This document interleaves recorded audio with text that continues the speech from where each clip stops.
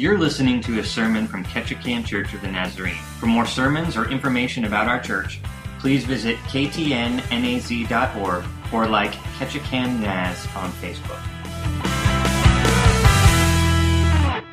Status, and we talk to you guys about that too, because Jesus said very clearly that children have a very special place in the kingdom of God. He says that all who come to him can be received by him. Now, how many of you guys have done something your parents told you not to do? Right? All of your hands should be raising. Okay? The parents are laughing because they know. Did you know that I did things that I wasn't supposed to do either? Hi, I'm a pastor, and I've done things I haven't or I shouldn't have done. When we do things that we're not supposed to do, the Bible calls that sin. It means that we've broken God's heart because he wants so much more for us than the bad things that we do. Have you ever guys seen a really bright and shiny penny? Yeah? Okay, I don't actually have one in front of me today, so just close your eyes and picture that, okay? Nice, bright, shiny penny, brand new, okay? Now look at these pennies. Are they bright and shiny? Some of you need glasses, parents. Okay? I got squinting children here. These are dirty pennies, right? In fact, the date on this penny is 1980. Were any of you alive in 1980? Was I alive in 1980? Yeah. Maybe, yes. No, I wasn't, actually. How about 1981? Was I alive in 1981? Yeah. No, I wasn't. I don't.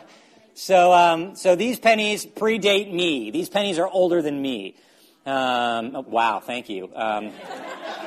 Right. And they're dirty. Stuff has happened to these pennies. Maybe they've been on the streets. Maybe they've been at the bottom of a fish tank. Maybe a bird pooped on one of them at some point. Regardless, these pennies are no longer shiny. And they're kind of like our lives. You know, over time we do things that kind of make us not so shiny anymore. It's the sin that makes us look like these little dirty pennies. But the good news is God says that we can become shiny again. God says that we can become new in him. And I want to read you a scripture verse. I'm going to read it to your parents later, but I'm going to read it to you now. And it says this: if anyone is in Christ, he's a new creation, meaning the old has passed away, the dirty penny goes away, and a shiny one comes about. And it's all from God. You can't do it, but God can do it. And he did it by taking your sins on his body and dying on the cross and rising again. And so I want to do a little experiment, okay?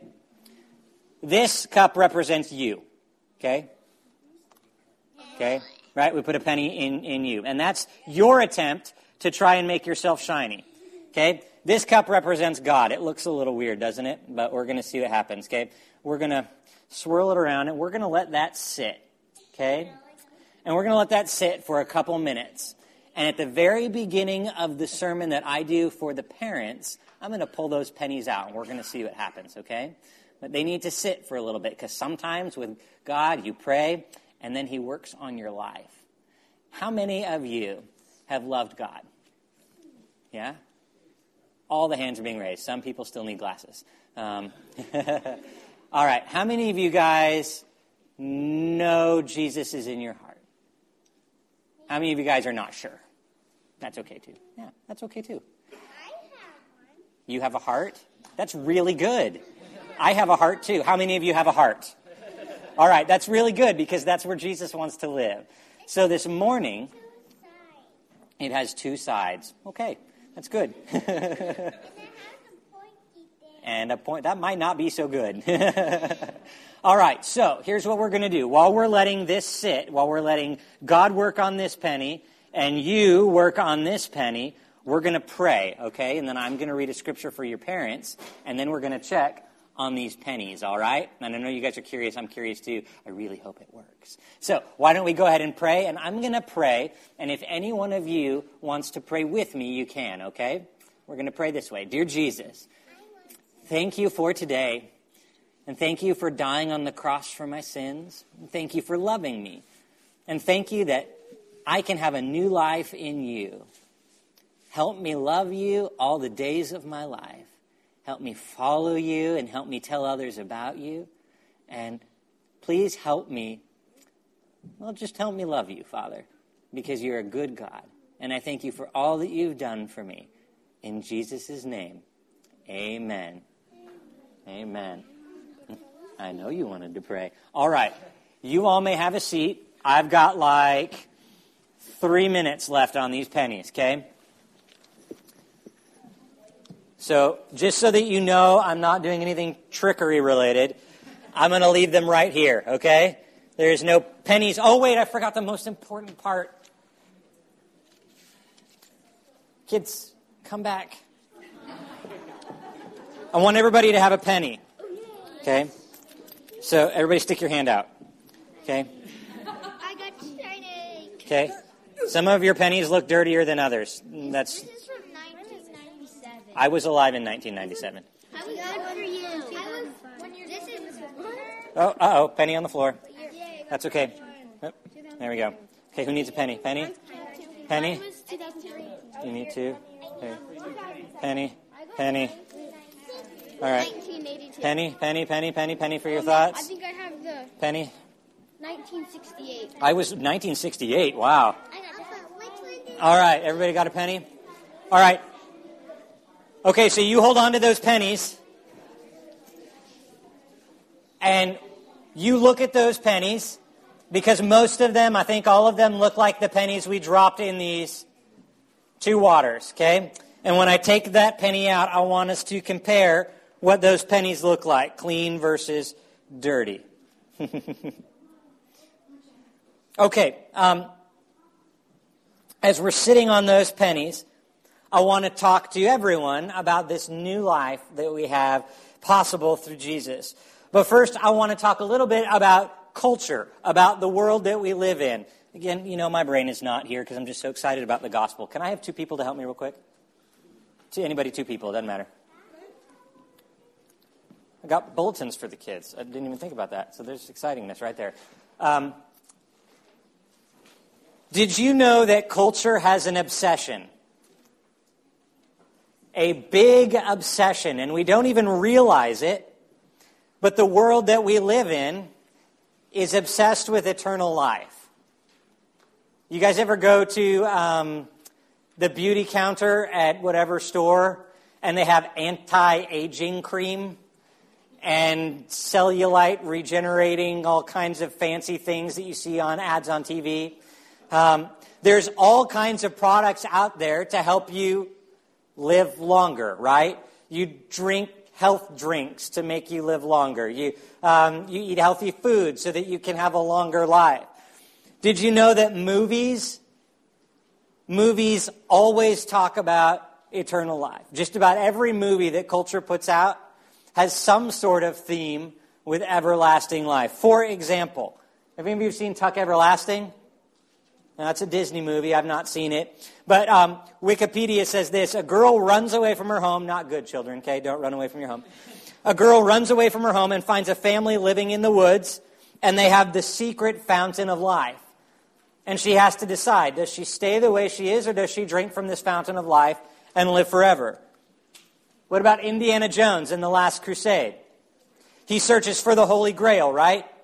Which has the ability to heal any wound and restore to full life. Okay? Vampire anything. Okay? I won't even go there.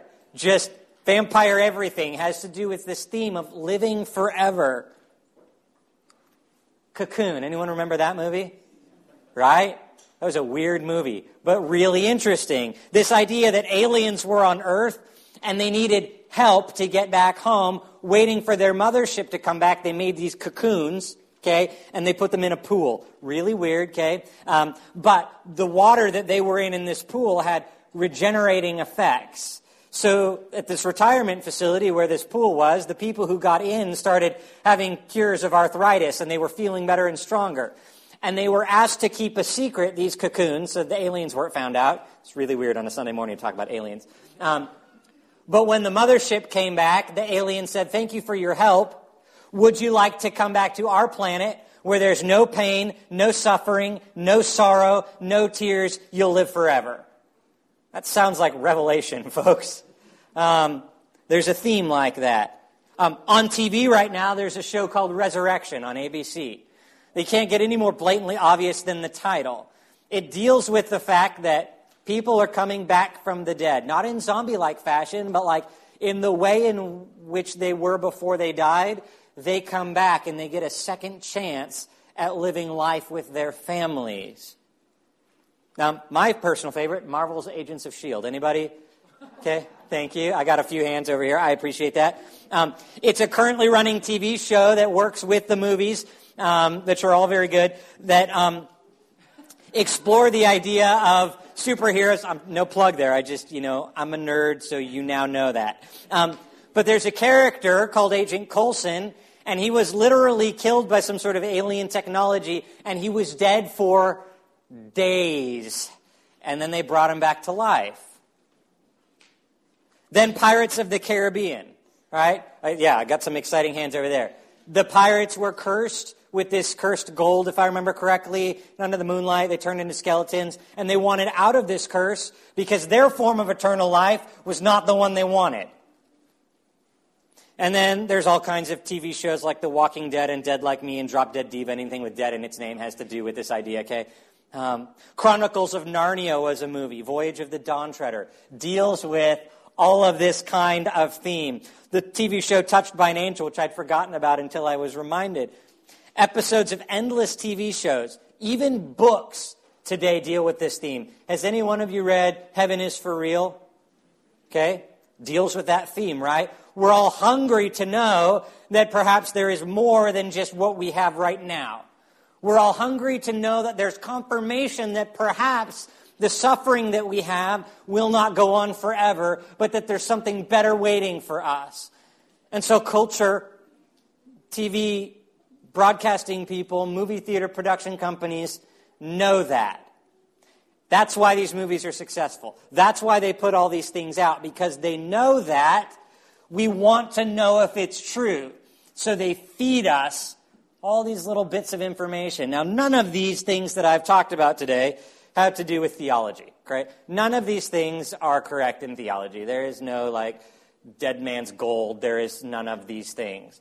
But they all hint at reality. All of these stories take the truth from Scripture and distort it and don't help us get anywhere.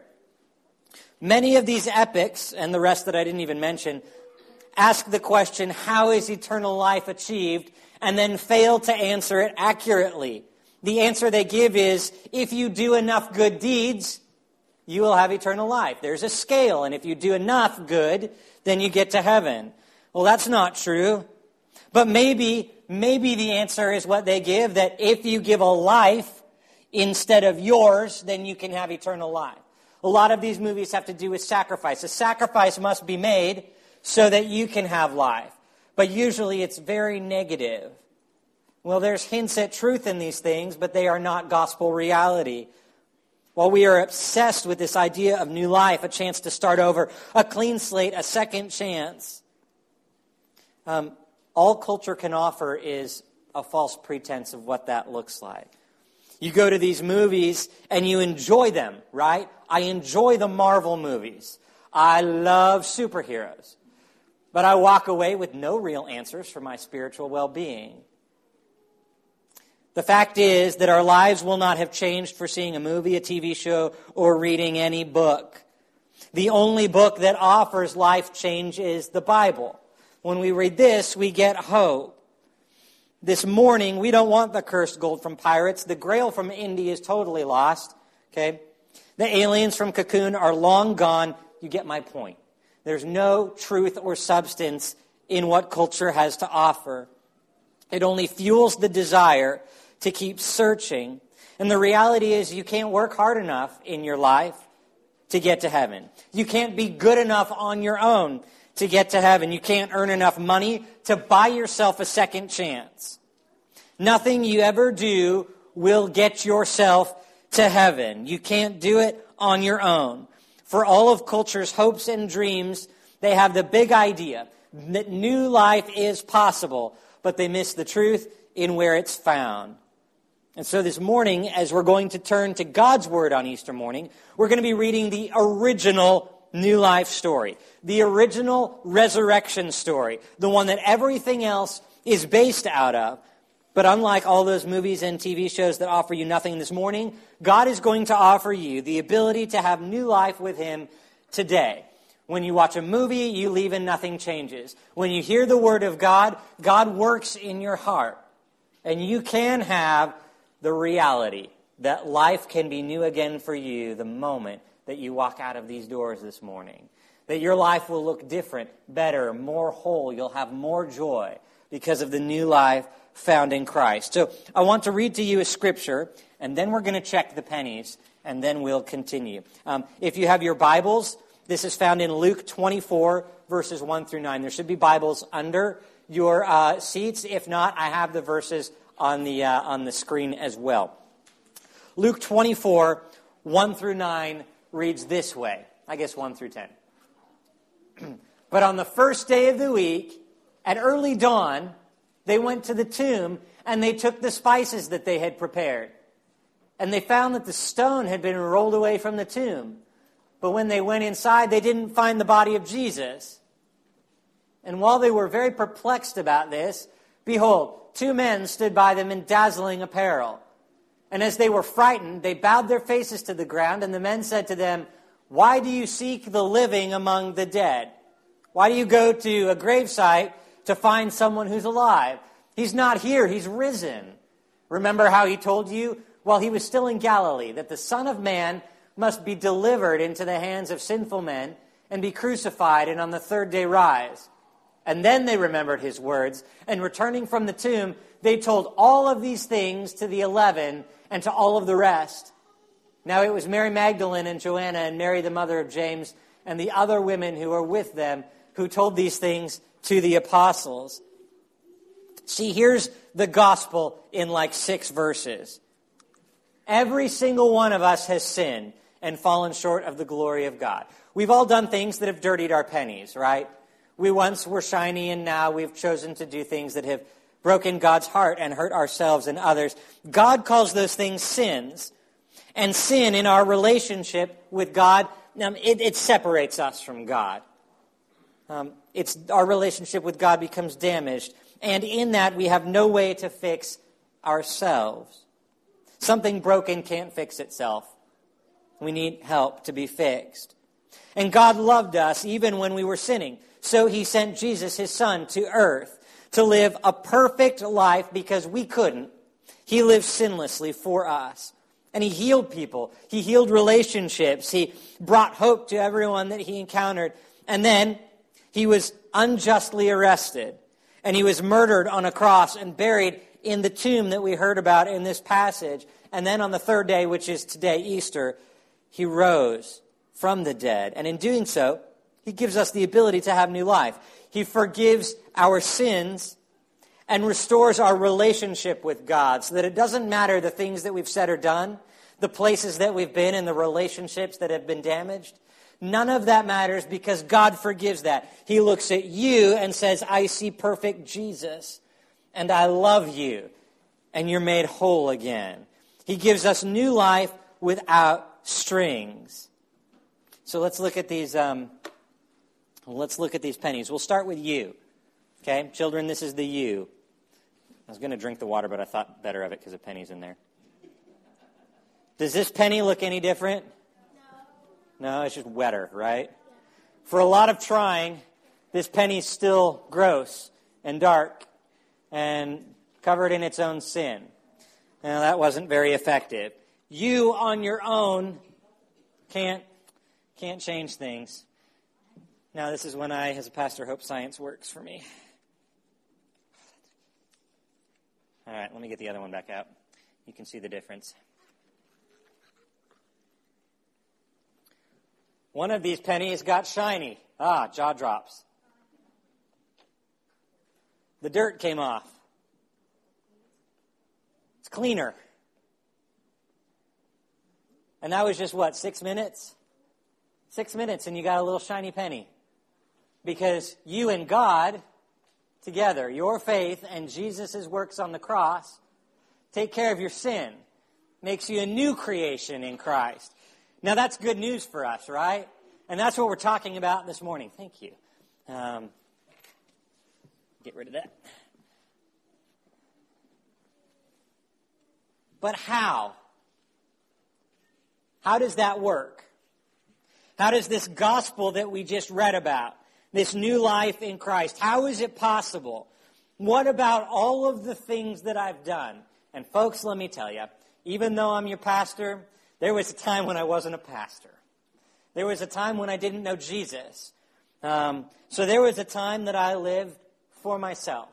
And I did things that hurt people. And I broke relationship. I hurt my parents. I was a horrible teenager.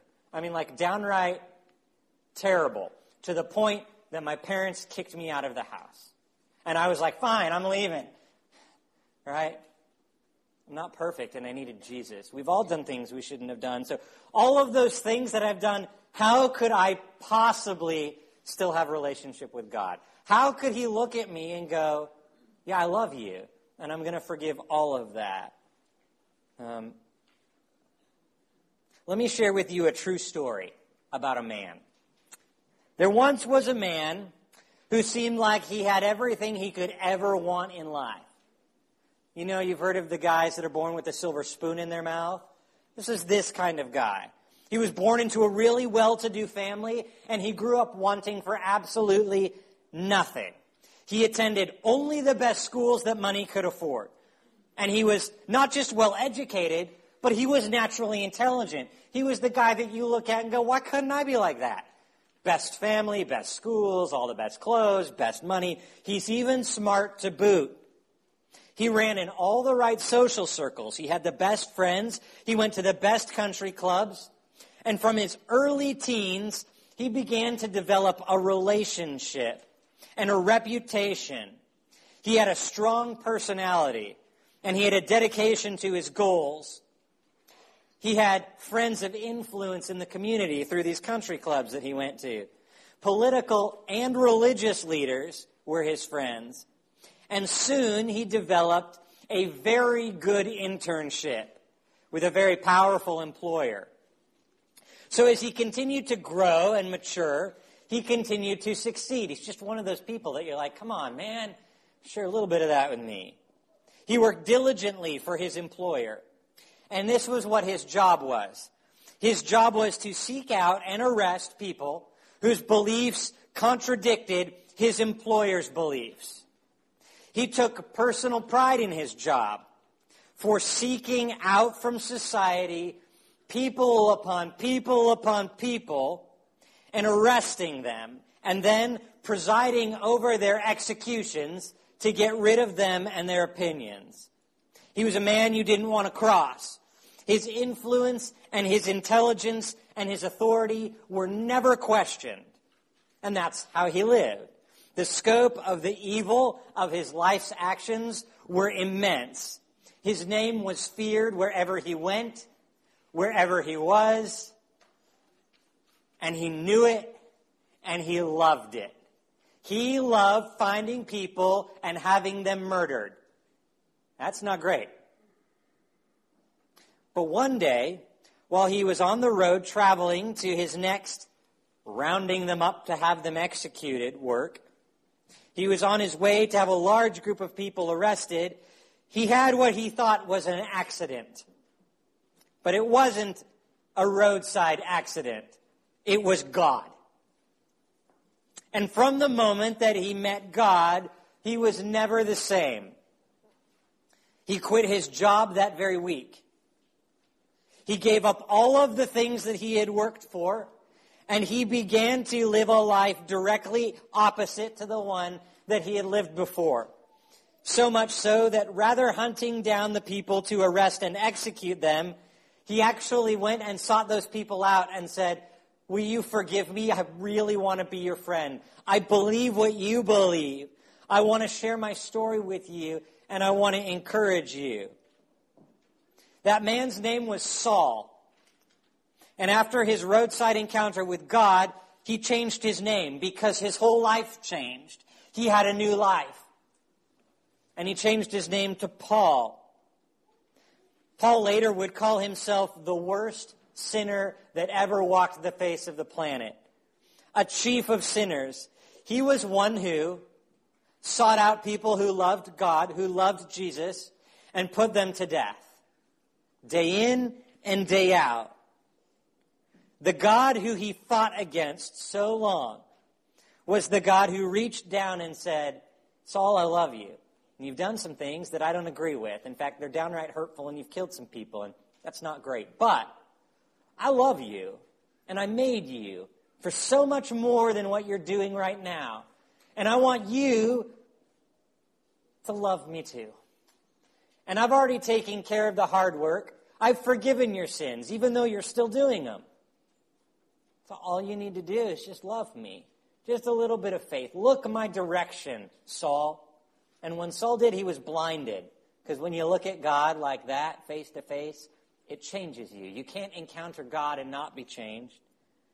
So Saul changed his name to Paul. And he had a new life in Christ. All of his sins forgiven. And he found so much more joy in his new life in Christ than he ever did in his old life killing people.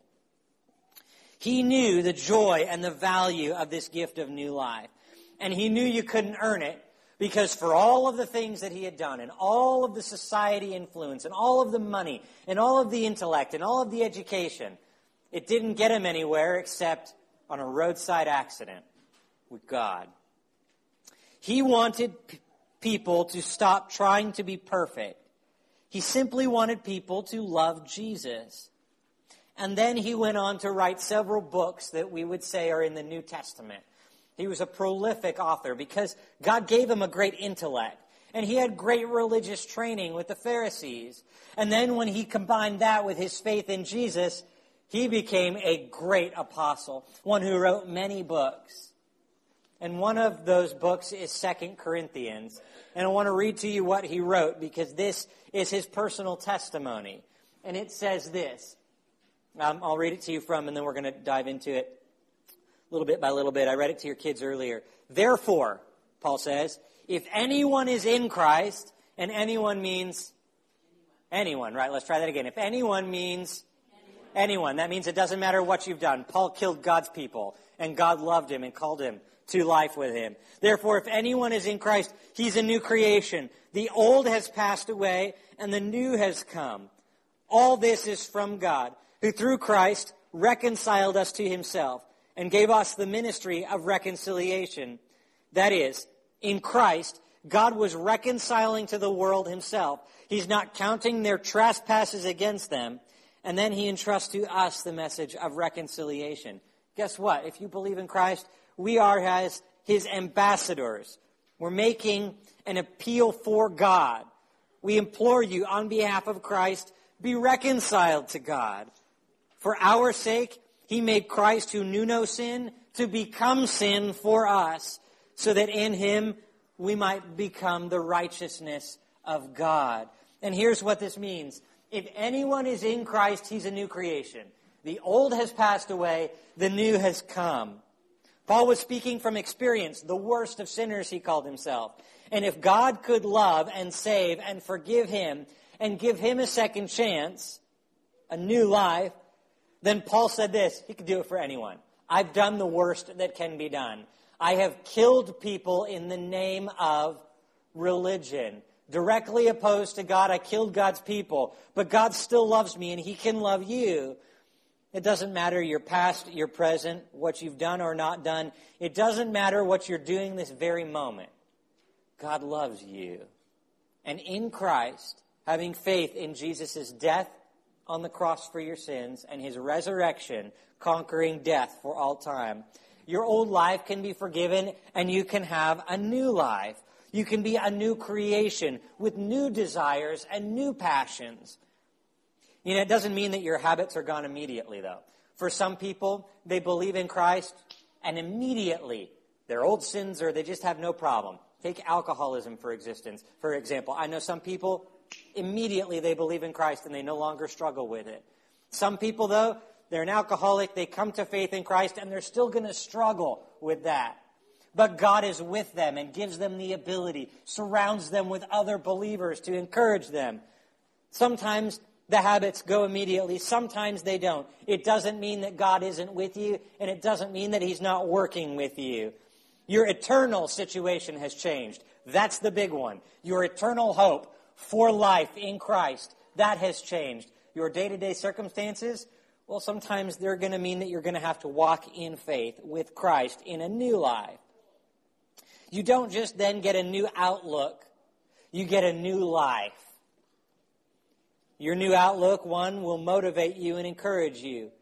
But overall, regardless of what happens day in and day out, once you're a new creation, you have eternal hope that one day, when you pass away, you will be with Christ in heaven forever and ever. It's that place where there's no pain and no sorrow and no suffering, and your bones don't ache and your hair doesn't fall out. Okay? It's the place where all things are restored and made new. That's what it means to be a new creation. It doesn't matter your past or your present. God offers you new life. Your sins can be forgiven. And the news is that today, in this very moment, you can be a new creation in Christ. And all of this is from God, who through Christ reconciled himself and gave us the ministry of reconciliation. That is, in Christ, God reconciled the world and all of the sins of the world to himself. He didn't count sins against them, and he gave us the ministry of reconciliation. God is the driving force behind the reconciliation of mankind. You can't do it, just like that penny in that jar of water couldn't do it. You can't do it on your own. You can't earn it. You can't do enough good deeds to balance the scale. You can't pay money to God to get new life in Christ. The only way for reconciliation is through Jesus and Jesus alone. And that message rises directly in opposition to everything the world will tell you.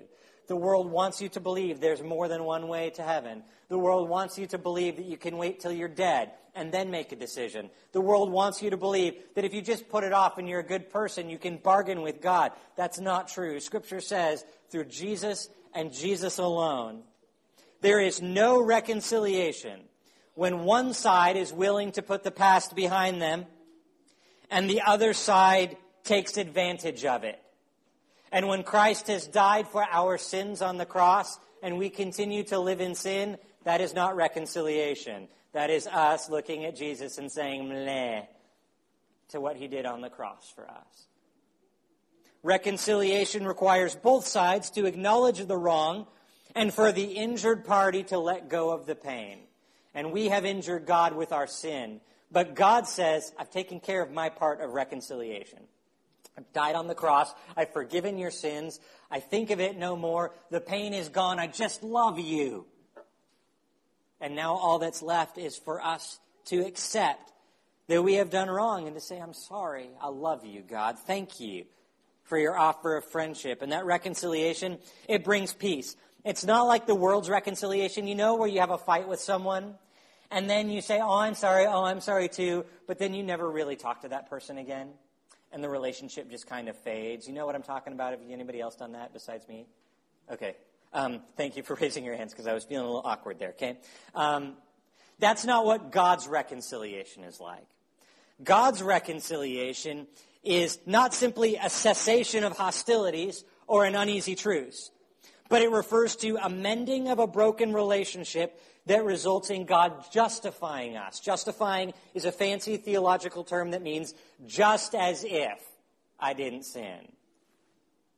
He justifies us. He doesn't just have a cessation of hostilities, but he says, I'm going to look at you as if you never sinned. And he's going to change us from his enemies to his friends. From someone who's opposed to him to someone who is an heir to all of the things in heaven with Jesus. He does not simply make a bookkeeping alteration and drop charges against us, but he gives himself to us in friendship and love. And because of the extreme hostility we had towards God, this investment is required an unspeakable cost of God, the death of his Son. But he gives willingly to us and simply says, I've done my part for reconciliation. Please will you do your part because I love you. Christ's death, the death of God, requires a response. And there's only 3 responses. Okay? Accept reconciliation with God. Right? There we are. Accept reconciliation with God. Reject reconciliation with God. or choose to wait. But I want to tell you that choosing to wait is the same as rejecting it. Choosing to wait is the same as rejecting it. So in reality, there are two choices. Accept Christ's reconciliation and love and peace and become a new creation, or reject it and live as an enemy of God. But it's not because God is your enemy. It's because you have chosen to be his enemy. Scripture continues, therefore, we are ambassadors for Christ, and God makes his appeal through us. So we implore you on behalf of Christ to be reconciled. I'm paraphrasing this part right here. It was for our sake that God made Jesus to become sin, even though he was sinless, so that through Jesus our sins would be forgiven. God acts through those who have been reconciled. Those of you who have been forgiven and have lived in new life with Christ, we have the privilege and the joy and the responsibility to share that news with other people. Some of you might be here because you love Jesus already. Some of you might be here because someone invited you, and they invited you because they know the love of God, and they want you to experience the love of God as well. Some of you might have been dragged here kicking and screaming. We're glad you came. Some of you may have decided to come just because you felt like it, and this was the church closest to your house. We're glad you're here. Regardless of how you were invited by a friend, by a relative, by your I just felt like it, all of that was God inviting you to come to church this morning.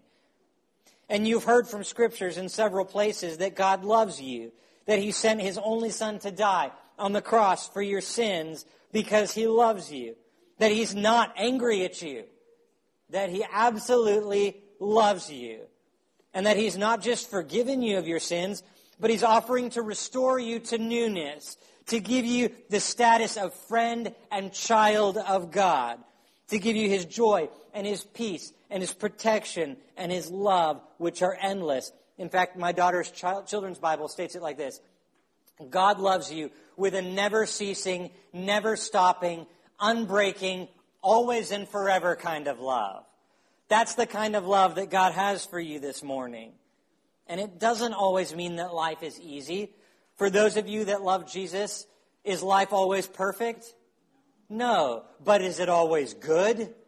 Yes, because God is with us. Paul's life didn't get easier when he changed his name from Saul to Paul. In fact, his life got a lot harder. He got persecuted, he got thrown in jail, but you want to know what? Even when he was in jail, he said, I love God, and I'm going to take this opportunity to tell people about how great God is. God is faithful. And the word of the Lord says, whoever calls upon the name of the Lord will be saved. Jesus died and rose again, and now this morning, his hand is literally extended to you, saying, will you receive reconciliation? Can we be friends? I've forgiven everything. I just want to be friends with you. I just want to give you eternal life. I don't want you to perish. I want you to live with me. I've prepared a place for you. The only thing that remains is a response this morning. Will you accept Christ or will you reject Christ? The worship team is going to come up.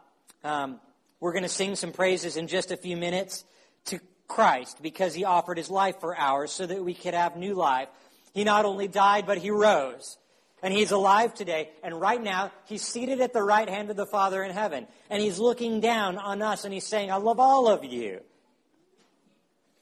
So I want to take just a moment. You've heard the gospel, and this is not an emotional response plea. Please come forward, lots of tears. This is simply you've heard the gospel. This is simply you have a choice to make. Does it make sense to you to live with Christ and be a new creation? And so I would ask this as the team is getting ready. Would you just all close your eyes for a moment, kids included? Respect the folks that are sitting around you. And I'm just going to ask you a question. Let's get real for a moment. Don't think about the person who's next to you. Don't think about the person that's behind you. God was preaching to them, but that's their worry. Think about your own life.